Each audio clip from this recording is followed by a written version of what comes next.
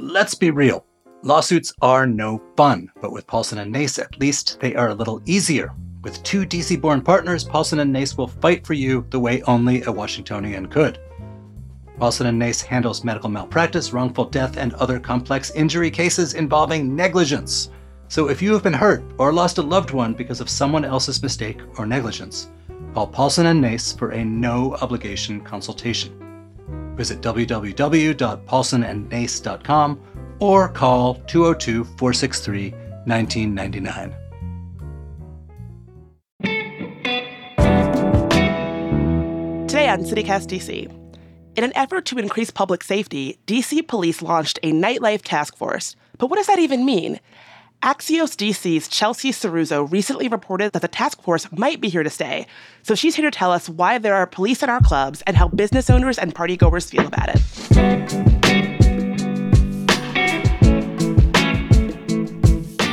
It's Wednesday, January 18th, 2023. I'm Bridget Todd, and this is CityCast DC.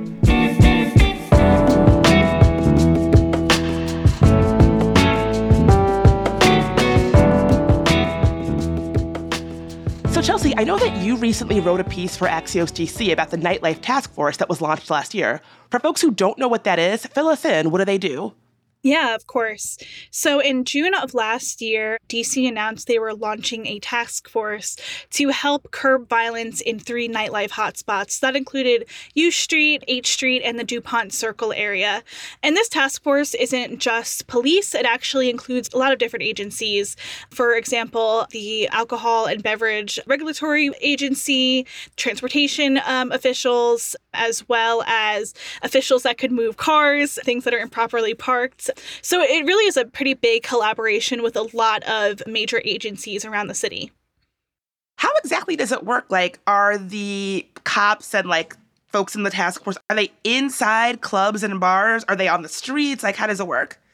Yeah, that's a great question. And that was part of why I decided to look into this, because I was very curious as well. There are around, I believe, 40 people on the task force. And the way it works is that not only are they kind of out on the street walking around, one of the examples that MPD gave me is that in certain areas on U Street, they were finding people were just kind of having pop-up parties out on the street with music, and it was creating kind of traffic jams. So having people out on the street to ask people to leave is one thing that they were doing. But the other thing was they said they were visiting, and this continues today, visiting restaurants and bars and other nightlife venues to kind of make sure everything is okay. Are people being served the correct amount? Is anybody being overserved, perhaps, that which may potentially lead to a escalated or violent situation? So the goal of this is kind of identifying these issues before they become potentially violent scenarios. So I remember back in July reading that the task force was supposed to operate through Labor Day. Obviously, it sounds like they've kept it going. Does that mean that it's working, that the results have been positive? That is what MPD told me, that they felt as though the results were quite good and they felt positive about it, which is why they decided to continue the task force. They extended it after Labor Day through Halloween, and now it actually was extended again and continues sort of indefinitely now. And in fact, MPD told me that they are thinking about piloting it in other parts of the city. I do have some numbers that they shared with me as well. Almost all the corridors that were identified, they saw over a 50% decrease in violent crime during those weekend nights that the squad was operating, compared to kind of the same period last year. So during those weekend nights. That said, in H Street, for example, overall crime did increase by 8% over that same time period. So there were a lot of successes, which MPD has touted, but of course, we did see some crime still increase.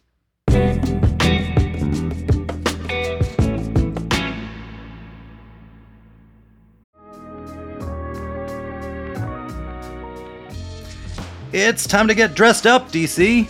So Others Might Eat is having its Young Professionals Network Spring Soiree. That's to help raise funds for homelessness in DC.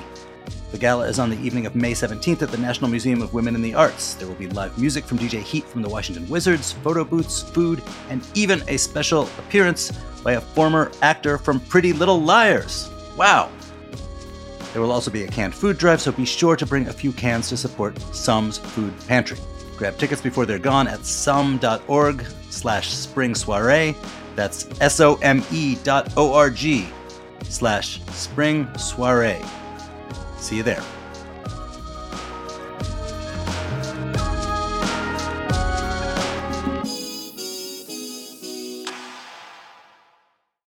This episode is brought to you by Shopify. Whether you're selling a little or a lot, Shopify helps you do your thing, however you cha-ching. From the launch your online shop stage, all the way to the we just hit 1 million orders stage. No matter what stage you're in, Shopify's there to help you grow. Sign up for a $1 per month trial period at shopify.com/special offer, all lowercase. That's shopify.com/special offer. So MPD feels like it's more or less like going well. What are other folks saying? Like, do bar owners and club owners like it? Does it make folks feel more safe, less safe? What are they saying? When I spoke with different bar owners, venue owners, and industry folks, a lot of the sense I got is they just don't really know what this task force is doing. A lot of them were surprised to learn that it's actually still ongoing, and some of them actually did have some frustrations. So, for example, a few different places told me, including Sandra Basanti with the Pie Shop DC, said that early on, having all of these agencies involved in the task force meant that inspectors were coming in during nighttime hours when they're extremely busy and they weren't expecting an inspection or expecting to have to answer to officials in that moment. And that doesn't mean they were trying to hide anything or had something going on. It just added to this sort of stress that they were experiencing. Another venue owner of DC9 told me that since this task force has been put into place, there have been road closures in front of his venue, and oftentimes police will have their police lights on, which to him does not feel like a solution, and he actually feels as though people see that and think, oh no, something's going on over there, let me turn around and not come. And then the flip side of things, a lot of them did tell me they have seen some decrease in crime. Like I said, DC9 said that they had noticed a decrease in gunfire around the venue and a decrease in ATV activity.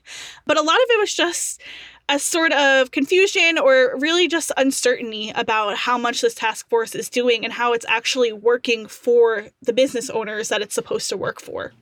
Yeah, something that really came through in your Axios piece, I guess, was that sense of frustration around the lack of communication from MPD. You know, is the task force still operating? What are they doing and for how long? It sounds like that basic communication was definitely a place of improvement for this program. Yeah, that's exactly it. I mean, a few owners told me that in the beginning there were safety walks, which was basically just walking around the block with MPD or community meetings. Since then, they say the communication has been pretty lacking. And I think it really comes back to that central point that this is supposed to be working not just for consumers, but also for businesses, which have just been so hit hard in the past few years, not just from crime, but also just the pandemic and trying to get customers back, that of course crime is a concern for them.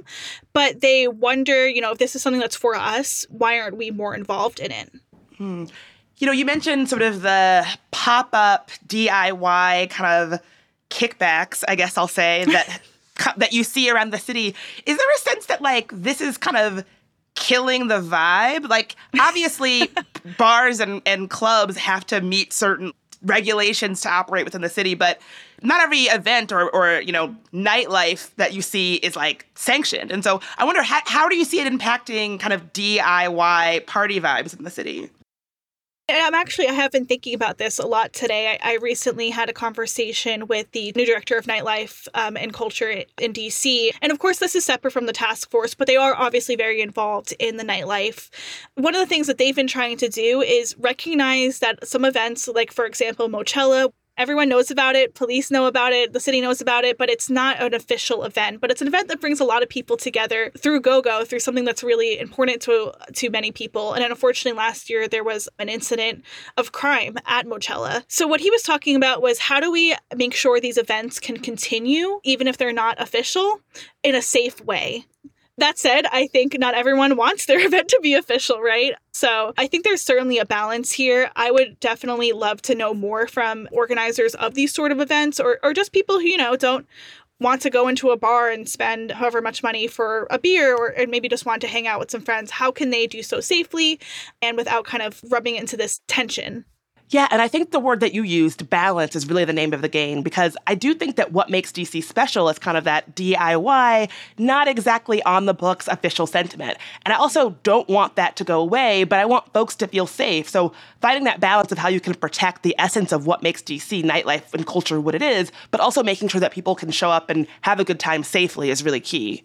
Yeah, absolutely. And that's sort of what I feel like I've been hearing. And again, I would love to speak more with people who aren't part of these sort of more unofficial events, because like I said, not everyone wants to work through official channels. And that's not because they're doing anything wrong. It's just, comes down to individuality and what people need and the sort of vibe that they're looking for. So that's certainly been something on my mind in my reporting and something I'll be watching this year, especially with this task force continuing going into a new year. Some of the business owners that you spoke to for the piece, I wonder, do they talk about crime impacting their ability to get folks to come out late at night and to have folks be part of the nightlife that they're offering the city? Is crime a deterrent to folks coming out? For some of them, yes. The owner of Sticky Fingers, a diner on H Street, she actually, when we spoke, had recently been a victim of a carjacking herself and was fearful that it was maybe because she is seen making deliveries a lot. And one of the things that she did tell me was when they reopened, they had been closed for a large part of the pandemic. They just haven't been able to recoup the same clientele that they had prior to the pandemic. And for her, she felt as though that had to do with people not wanting to come out at night to H Street. Of course, these things don't exist in a vacuum. There's a lot of reasons why people may be choosing not to go out as often or return to different places. But for them, they felt as though the crime did play a role in that. Yeah, and it's interesting how you talk about, this not occurring in a vacuum. I've got to assume that crime and then just sort of the weirdness of the pandemic where a lot of us were staying inside and then coming back out. I do feel like the temperament on the streets feels a bit different as we're all sort of navigating what it means to be back outside. Yeah, I feel that even in my own personal life too. I went into the pandemic 23, came out 26, or we're not even out of it yet, but I'm in a different part of my life, so I know that my interests have changed, so that could certainly be playing a role, but it's hard to tell.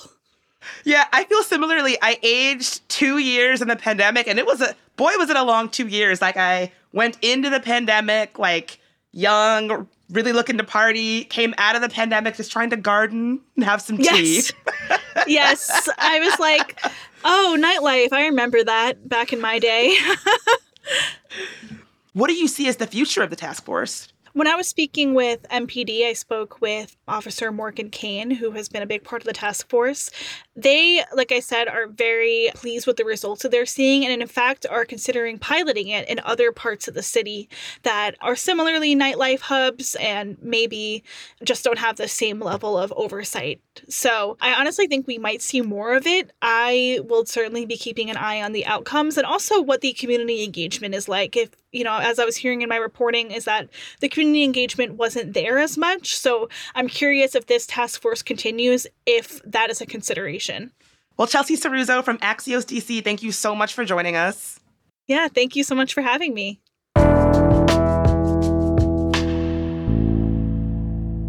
And before you go, here's some quick news. Councilmember Brooke Pinto introduced a DC council bill that would offer residents a rebate on e-bikes.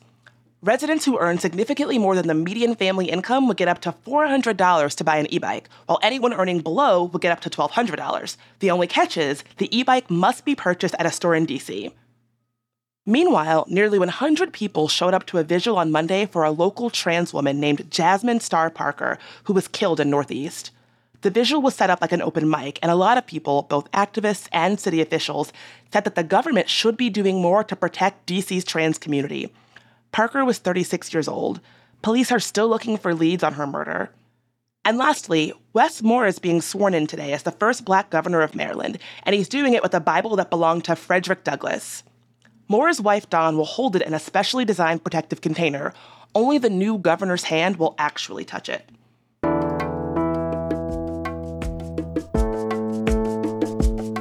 That's all for today here on CityCast DC. And if you enjoyed the show, share it with somebody who loves to party. And don't forget to subscribe to our morning newsletter. We'll be back tomorrow morning with even more news from around the city. Talk to you then.